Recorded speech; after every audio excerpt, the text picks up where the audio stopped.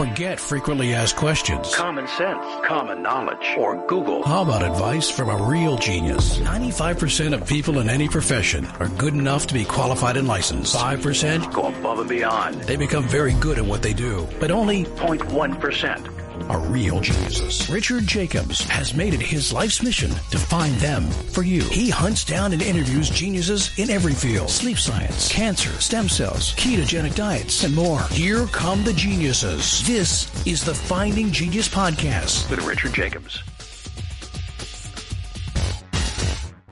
Before we begin, a note from our sponsor. I'm Richard Jacobs, Executive Director of the nonprofit Finding Genius Foundation and host of the Finding Genius Podcast. In late 2016, I was rear-ended at 65 miles an hour by a truck on the highway, which sent me off-road into a ditch. The impact of the collision gave me a concussion and other injuries. At the hospital, a CT scan showed that I had thyroid nodules, which turned out to be cancer.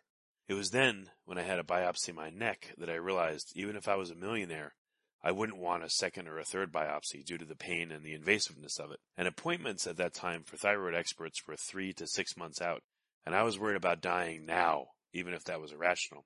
So because of this, I've decided to raise money to conduct a literature review on steroids, on the causes of anxiety and depression, a condition that affects well over 50 million people in the United States and hundreds of millions worldwide.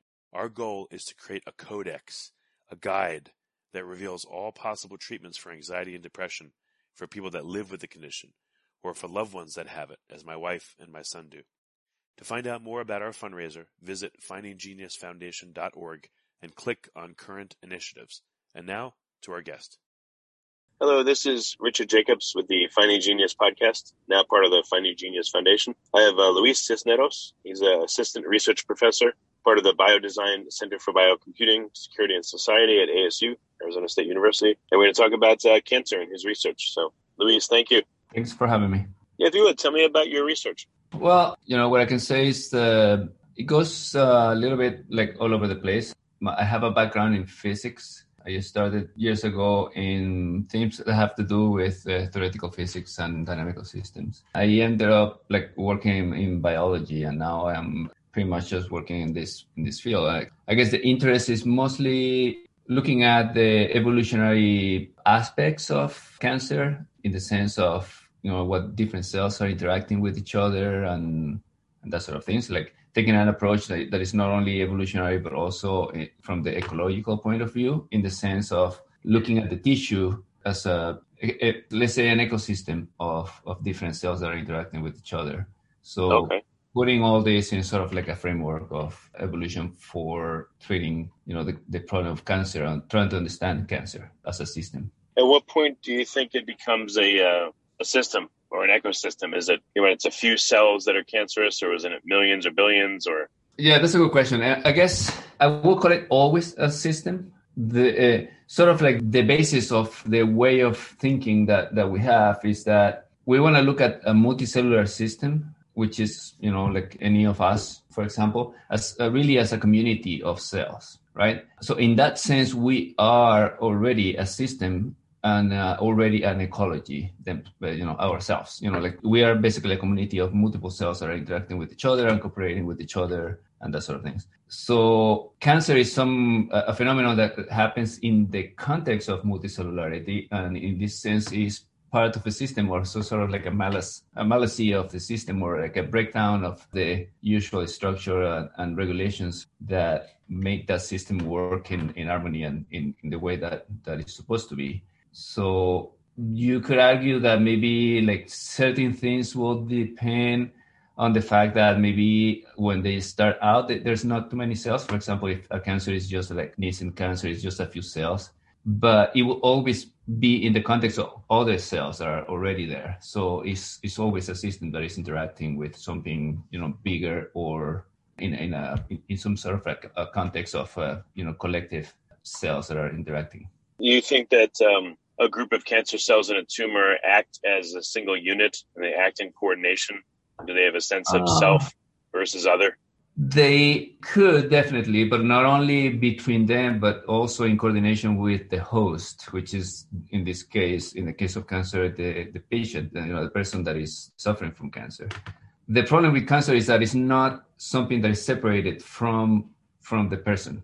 It's cells from the person that are actually behaving in a bad way. So in that sense, I mean, we don't really draw that line. It's not really like, like an infectious disease where you have like some other species, like cells or, or organisms from other species that are like sort of like invading our bodies. It's our own body generating the cells. So the type of coordinations that you're mentioning, that's something that could happen by simply like just co-opting the regular functions that normal cells might have, because since we are a multicellular system, we are already something that has a lot of coordination in it. Like all the cells are cooperating and communicating with each other and doing things in coordination with each other. Sometimes the cancers might actually, take advantage of these, relationships and actually do that. Well, there's no, it's not like it's taking advantages. There's no intention on anything. It's just that the type of biological functions that are driving cancer might already be taking advantage of this sort of functionality and sort of coordination that they have. So in that sense, yes, it might actually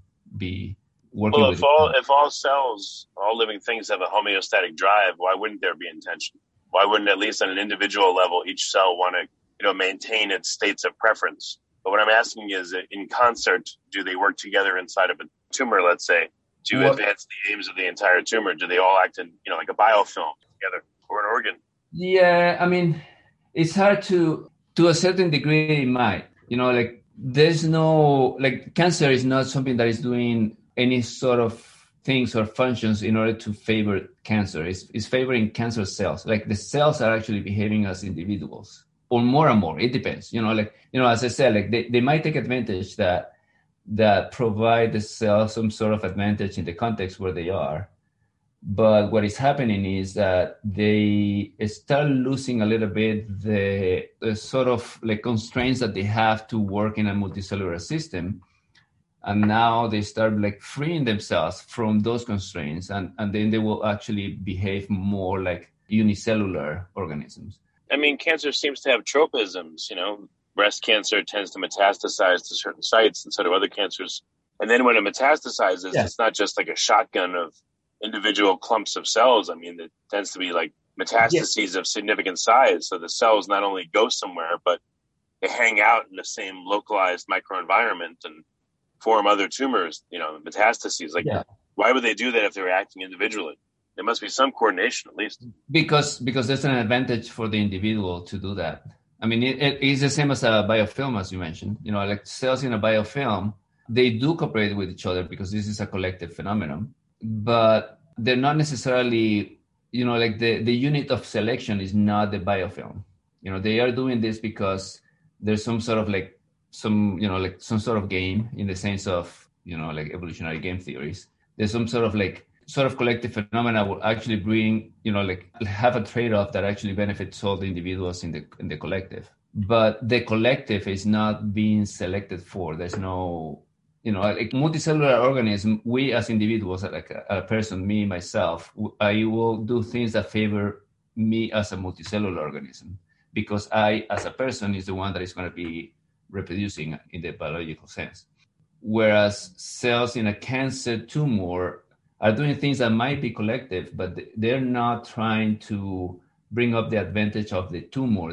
They're bringing up the advantage of the cells. It's just that it's convenient for everybody, for everybody in the tumor collective, to do these things in a coordinated manner, and share a little bit, if you have a size, then you might actually have more advantage. But I mean, even if there are, there's a lot of heterogeneity, but there still are clonal lineages. Yes. So you don't even think within a clonal lineage, it's like a competing clan to another clonal lineage? Yeah. For dominance in a tumor? I mean, when they're exposed to chemotherapy, it seems like this, the predominance changes in response to that.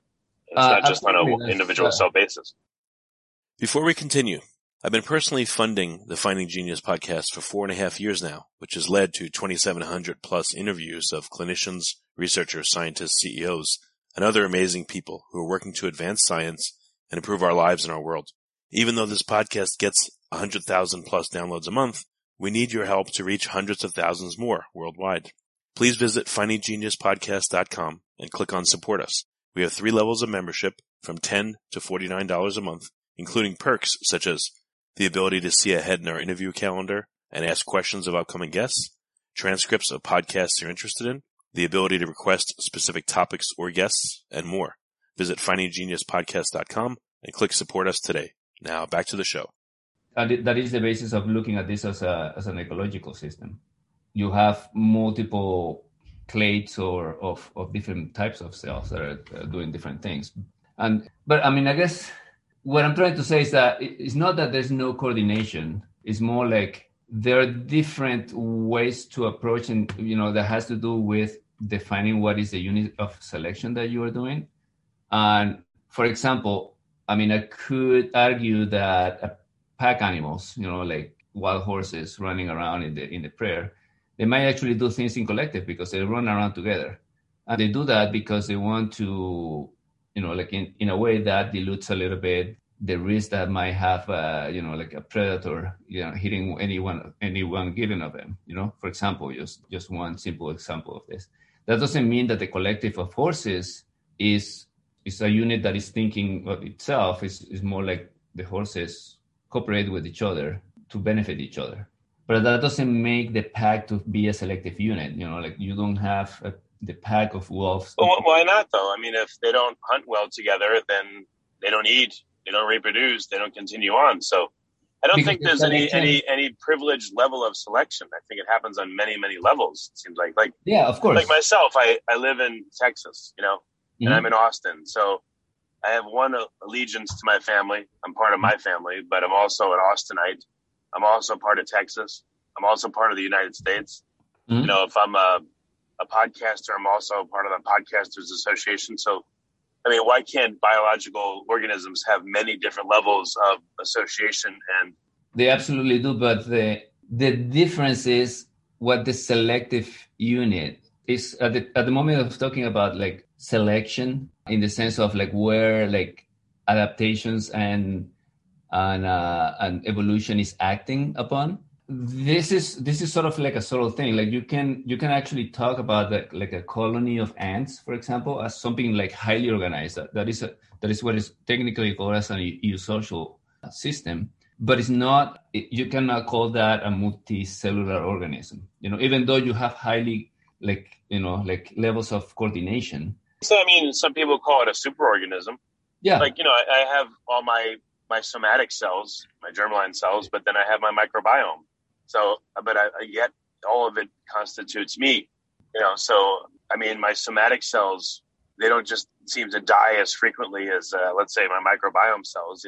I can take antibiotics and kind of wipe out my microbiome, but I still survive. But I can't do that with my somatic cells. So it just seems like there's different levels of, organization, of coordination, of all that stuff. So even if it's a loose association, perhaps in cancer, there, because of the cooperation, there's emergent properties of it. And there's emergent selection, possibly. The problem is that cancer doesn't really have a life beyond the life of the host. Cancer is an example of a process in which you might have all that sort of collective phenomena that you're talking about, like in some way. But there's two distinctions that are very clear. One is that cancer is emerging from something that is pre-existing, that already has a good number of adaptations, specifically multicellular adaptations. So the cancer cells are actually taking advantage, not taking advantage, but they're basically using a bunch of machinery and functionality that is already there. And it's just basically rewiring stuff, okay? And then modifying the stuff that is pre-existing.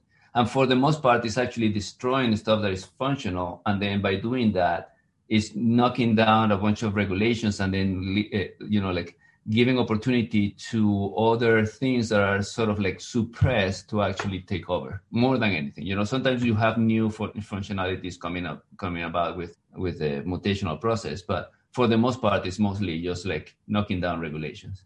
And on the other hand, whatever is happening within cancer has only relevance during the life of the person that it is, except for, like probably, a few cases of transmissible cancer that we know, now is sort of like the new thing. And then I would argue like, yeah, that's an example of an actual new emergent sort of like parasite type of organism that is capable of jumping from one individual to the other as a, like using metastasis as a way of reproduction. But so far, like, like in the sense of like conceptualizing like cancer as, even though I do agree that technically it works as a, some sort of like, sort of emergent parasite within us, but it doesn't, it doesn't go farther than that. So everything is happening in a very fast track. If you like this podcast, please click the link in the description to subscribe and review us on iTunes. So when you talk about ecology of cancer, what do you mean? And what are some experimentations that you're looking at? I'm sort of thinking at the cellular level, where we have. So now imagine that we have the tissue, and the tissue ourselves, like a patient or a person, that individual, an animal that has cancer is the ecosystem. And what you have is cancer is the emergence of new species that might actually be invasive in this. So what you have is a lot of competition and a lot of, competition for space, for resources, and for, you have actual direct predation through things like, like the immune system or that sort of things. So we like to think of all this, like the evolution, the microevolution that is happening during the cancer progression, as a process that is happening in the context of an ecology of many cells. And then thinking about that in that sense, because that gives us sort of like a way of thinking of, seeing cancer as more or less like some sort of inevitable situation in an ecological system, where we have like cells will actually try to do things that bring advantage to the cells. Now we lose a little bit the context of, what corresponds to be the healthy thing to do for the whole organism. What we have is a conflict between multiple cells, and some of them are acting in the homeostatic context to sort of like provide and supply for the survival of the organism, which is the person. And other cells will actually be like sort of fighting against that in their own favor. So there will be sort of like the rogue cells that will be sort of like the equivalent of rogue ants in a colony that decide like they don't want to be workers anymore, and then they just they're just going to do their own thing, and then try to start reproducing themselves, instead of just letting the queen be the only one that reproduces, for example. So you have that sort of conflict between sort of like community and the individual, and that is sort of like the interface where we are thinking about. Okay, how could there be a community if everyone's acting in their own self-interest? Well, that's what collective behavior is. You can actually realize that at some point your self-interest might be, the best thing to do will be to cooperate with others. And that might actually, even though that's cooperation, you might still find out that the best thing for you to do personally, individually, is to cooperate with others, because there's an added advantage on the cooperation. And that's how like collective phenomena comes about and emergence comes about, or like typical things on the economic systems and things like that. I don't know, my liver, my pancreas doesn't really seem to have a mind of its own. It seems to work in concert with my body and not really rebel against it for the most part. So it seems like there's extensive coordination within cellular systems, super extensive, and that would lead, I would think, to reacting to selection pressure. If you're going to say that it's just outside of the organism, outside of the tissue. But those are the normal cells, right? Right, but what's so different about cancer cells? I mean, they're still cells, so why couldn't they have the abilities of regular cells too and form their own ecologies? Well, the regulations are things that are coded in the DNA and the behavior that individual cells have, and eventually they're mostly coordinated by interactions between all the different cells and signals that are shared around. Like things like, like regulatory factors and growth factors and, like hormones and, that sort of things. And cells are, through evolution, they're programmed to respond to all these signals in a way that brings advantage to the whole organism. That is where the selective unit comes about. Like all those signals that we have that are sort of making all the cells of our body to be coherent with each other, interest of our advantage as a community, are just working in that way. Evolution will actually drive all this to different cells to be regulated and to be suppressed to do certain things in that way. And then at some point you could actually modify or get modifications in particular cells that will break down this relationship. Like they might not listen to the signals as well as they should, or they might not have the capacity to respond in a particular way anymore because they acquired a specific mutation that doesn't, that knocks down that specific program. So now they are sort of like free of the regulations, and then they start behaving a little bit like individuals. And that's where cancer starts emerging. So what have you been able to figure out about cancer with your, viewpoint? I mean, I guess the whole point is that we view cancer as a breakdown of multicellularity in that exact sense. Like we have all the regulations. What happens with cancer is that cells start there's many different ways in which this can happen. They start like knocking down these sort of programs. And one of the things that we have seen is that cancer itself could be a stress response. When certain cells like acquire certain types of damage, they might actually, there's a part when a cell accumulates damage in the DNA specifically, they have the capacity to either decide if they want to arrest the life cycle and then repair the damage that they acquired, like specifically if it's like a mutation in the DNA or something. They might actually not, sort of stop and then try to fix that. In some of the cases, they might actually just go ahead, realize that the damage is not too serious, and then just go ahead and just keep it, just don't mind it, and then just go ahead with the cell cycle and then actually pass out to the descendants if their cells that are reproducing, pass out to their descendants like that sort of damage in the form of a mutation. This is more or less just to put it in a very simplistic way. Sometimes that decision, and in some of the cases, there's some cells that have a damage that will realize that the damage is too serious and they cannot be fixed. So they will actually commit suicide. And this is one of the, sort of like a big, regulation programs that we have in cells. Like the cells do commit suicide when they realize that they're, basically too damaged, or they could actually be a liability for the large organism. So what might happen is that in certain contexts, when the damage happens in a certain way under certain conditions, the cells might actually choose or opt not to go to the suicide program and actually just accumulate the damage and then just go ahead and continue their life and then accumulate the damage. That could come about as a way to respond to stress. In unicellular life for bacteria, for example, you see organisms that are single cell organisms that are capable of doing this. And not only they have the capacity to accumulate the damage, but also they crank up or are more permissive of allowing the mutations to accumulate. This in return actually accelerate the rate of mutations for the cells, which could actually favor like accelerated evolution, because you have more mutations, you accumulate, you have a faster way to get out of the situation.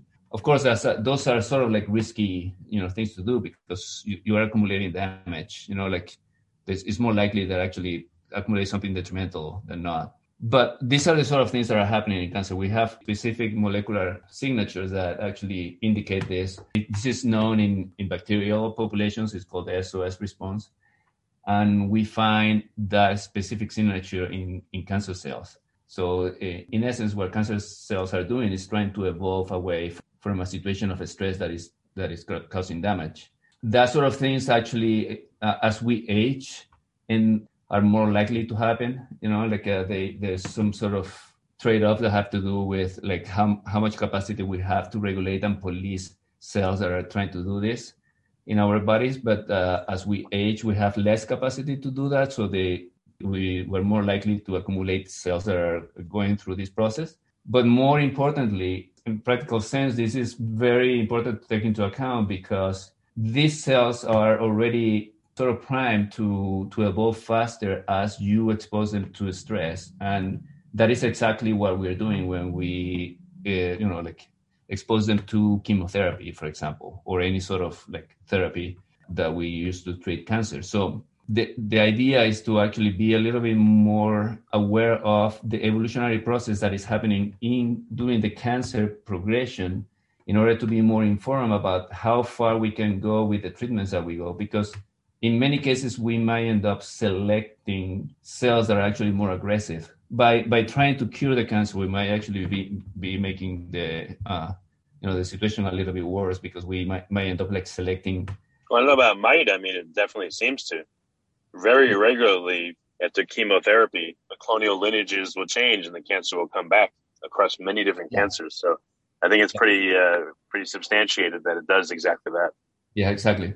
There's different ways and that could be done in a way that to sort of like confuse the system in ways. Because the problem is that if you expose the cells to a specific chemotherapy that is too aggressive, and you don't kill the whole population, you have exactly the same problem that you have with an infection, and antibiotics. You end up selecting a resistant strain, and then you're posed, because then there's nothing you can do against that. Like once you select that, and the key is that typically the resistant strains are less fit than the ones that are sensitive to the drugs, because they have to use additional resources to actually maintain the mechanisms to sustain the resistance.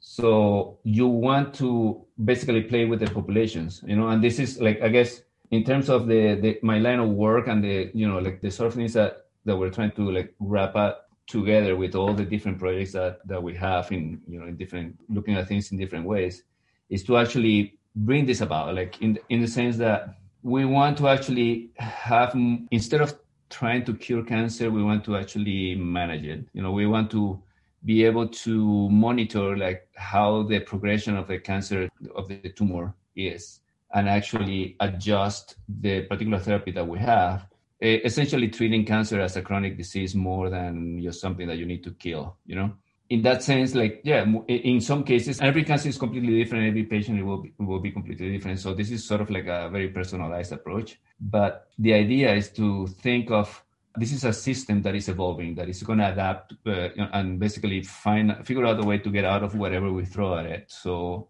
if we start with that assumption, saying like, we're not going to be able to kill it, we're not going to be able to, all what we need to do is sort of control it, then at the end of the day, this might actually give us, much better opportunities to, for example, not select for something that is too aggressive. Also, extend the life of a patient with a much higher life, quality. How would you know how a cancer would react to any given therapy? If it's heterogeneous, how would you establish how it would react?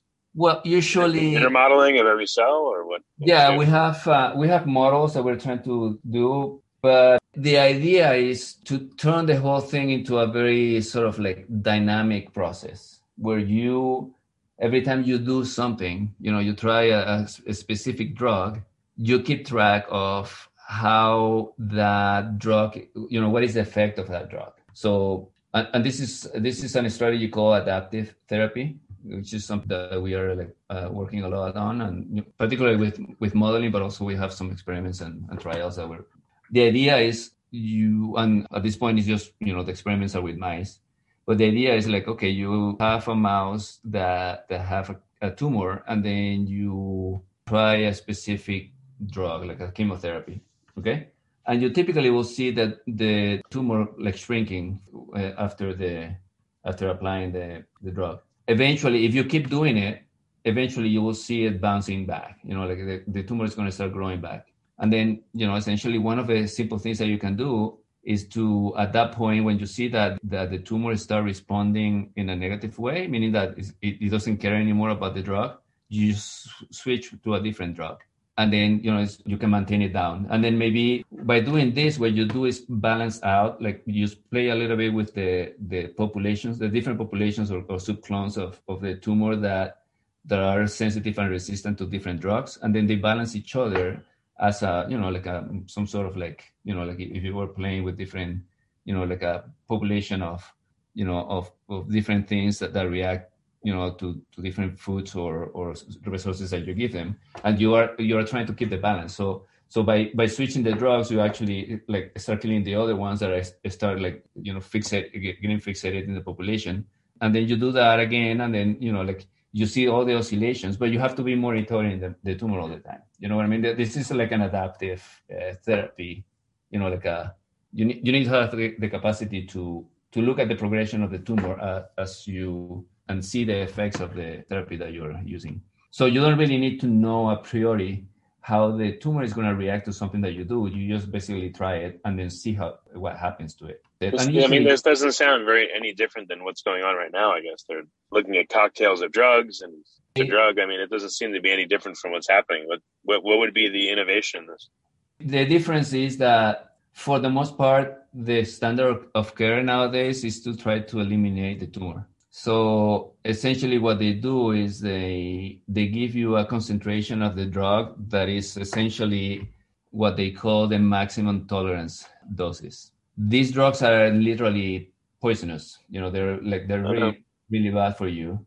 What they do is they figure out what is the maximum tolerance that you have to a specific drug, and then they just move it down a notch. So they're basically just giving you as much as they can without killing you. The idea with this strategy is to actually use the minimum amount of drug because we want to minimize the toxicity on the patient. So we try to work with the minimal effective dosage instead of the maximum tolerance. So you just give as little as you have to in order to see a reaction from the tumor. That way you reduce the toxicity, and then you switch back and forth between, the frequency of switching things around is a lot higher. And then there's a lot of different strategies that you can do, you can switch one from the other, or give vacation, or use both in cocktail. Those are, all the different strategies that you can do in the ways in which you combine all the different things are, part of the question of what we're trying to figure out. To try to figure out if there is a way to optimize the strategy in order to guarantee that response. Haven't people focused on this to optimize it, or they're just? What stopped this from happening? Well, this is actually all very recent. So far, what is being done is mostly they give you a drug until it doesn't work anymore, and then they switch it to another one. But in a very long time, and there's always the sort of the focus is to try to kill the cancer, to get rid of it. So they basically just try to reduce it, and eventually they may stop it if they detect that the level of toxicity that a patient has is too high. So they might actually stop. They will certainly stop there. What is not being done is actually try to do this in a sort of optimal way. Well, why? Is it just quote unquote too hard, or what would be the reason? It can't be systematized, or what's That's a good question. I think it's a question of culture. It's where we, in the sense of the philosophy or the policy of a standard of care, when we are focusing on killing the cancer, then you want to go hard on it as soon as you can. And the hope is that you kill it very soon, and then the patient is done, it's cured, basically. It just doesn't make sense that, the medical industry would go on hope for decades. And have the same effect where a lot of it depends on the cancer situation, but some of them it very readily comes back and reliably comes back. I just don't know. I know you can't answer it, but it just doesn't make sense why they keep doing the same thing and it's just not working. And they're measuring improvements in terms of 6 weeks of additional lifetime, where it's not even a good quality of life. So I don't know. I just don't know what the excuses are why they haven't tried to optimize this. I guess one of the problems is that I could come with, because I agree with you. Once you realize this, it's why is this not being done? One of the big issues is liabilities. Typically, it's really there's a really sensitive point in which when a doctor has to decide what to do about a patient, it turns into a really delicate point to argue for doing something to the patient that is not intended to kill the tumor altogether. Do something that is not necessarily going to kill the cancer, on the hopes that you can after that continue to do something else, and then that is going to work. there's always the uncertainty. Say like, okay, well, but if you don't kill it, then, it might come back and, it will still be there. So you are not doing your best to try to cure the cancer. And there's a little bit of this argument, kind of like, it turns into like a little bit of complicated point. So you need to have like very sound and very solid evidence showing that this is the actual best strategy that you can do for any patient in order to actually have that to be considered to be a new standard of care. And yes, like, I mean, this is what we're trying to do. That's why we have trials and things. Like, let's just learn to manage it. And at some point, we for the strategies that we're thinking about, you have to actually be able to accept that a patient is going to live with cancer for the rest of their life. And it's going to be like a patient that has diabetes, or some sort of autoimmune disease, that a person will have to deal with the cancer. And then we have just like, we have to have like some sort of like a pill or some sort of like therapy that you live with it. And then you just keep monitoring the patient, and then, like, of course, depending on the outcome that you have, you might have to like have more or less frequency of, new therapy things. That's something a little bit delicate, when you have a patient with cancer tell you like, no, like you're telling me that you're going to like keep the cancer alive in me. Like, why is that? Like, this is going to kill me, and that takes a little bit of time to sort of, like, there's many chronic conditions, if the patients will do whatever they're being told is what's supposed to happen. They're being told to have poison right now, chemotherapy. So if they're being told that, congratulations, you're not going to die, but it'll be a chronic condition you live with forever, that's far better, I would think. And people have heard that many times with all kinds of autoimmune diseases and everything. So, I mean, why is this so different? I guess it's because cancer is one of those things that is so scary for so many people, and everybody's been touched by it. And I guess it's one of those things that is just, in our psyche. It must be. I mean, I always, just as a reference, my mom actually had cancer. My mother died of cancer a few years ago, and I was going through this, like, knowing very well all this stuff that we're discussing. And it was really hard for me to actually think of, like, risking trying things differently than what the doctors have as the standard of care. It is like, when you are at the point where you have to actually make the decisions and say like, okay, the life of my mother is in the line. What shall we do? Then, you start like kind of like second guessing everything. And so I guess this is why it's important that all this kind of research have more support and more like solid evidence, because then we will be able to say like, well, it's not only, some sort of theory that some geeks are coming out with, like, that talk about evolution. Is an actual, like, we have actual proof that this is how we should do it. Yeah, I'm sorry to hear that. My mom did too, and she passed away as well. So I understand. And I've had cancer myself too, thyroid. And when you have it, you're afraid you're going to die right then. And, it's very hard to see clearly and think clearly. So I understand. Well, very good. Luis, what's the best way for people to learn more about your research? Where can they go? Me specifically, probably the things like LinkedIn and like my webpage at the ASU. But there's also, like, I work in the lab for a very bright researcher called Carlo Miley that works here at the ASU. And his webpage is actually very, very, very good for this kind of... Yeah, I know Carlo. He's a very good guy. Yeah. So, and you also have good collaborations with Paul Davis, who also is here at the ASU and the Beyond Center. And I heard he's stuck in Australia, but he may come back soon, right? Exactly. A lot of my work has been in collaboration with the two of them and Kim Bossy. There's also the webpage of Athena Attikis, which is like an actual theoretical biologists that work in this kind of stuff, specifically in the relationship between multicellularity and cancer. Well, very good, Luis. Thank you for coming on the podcast, and I appreciate it. Thank you for having me.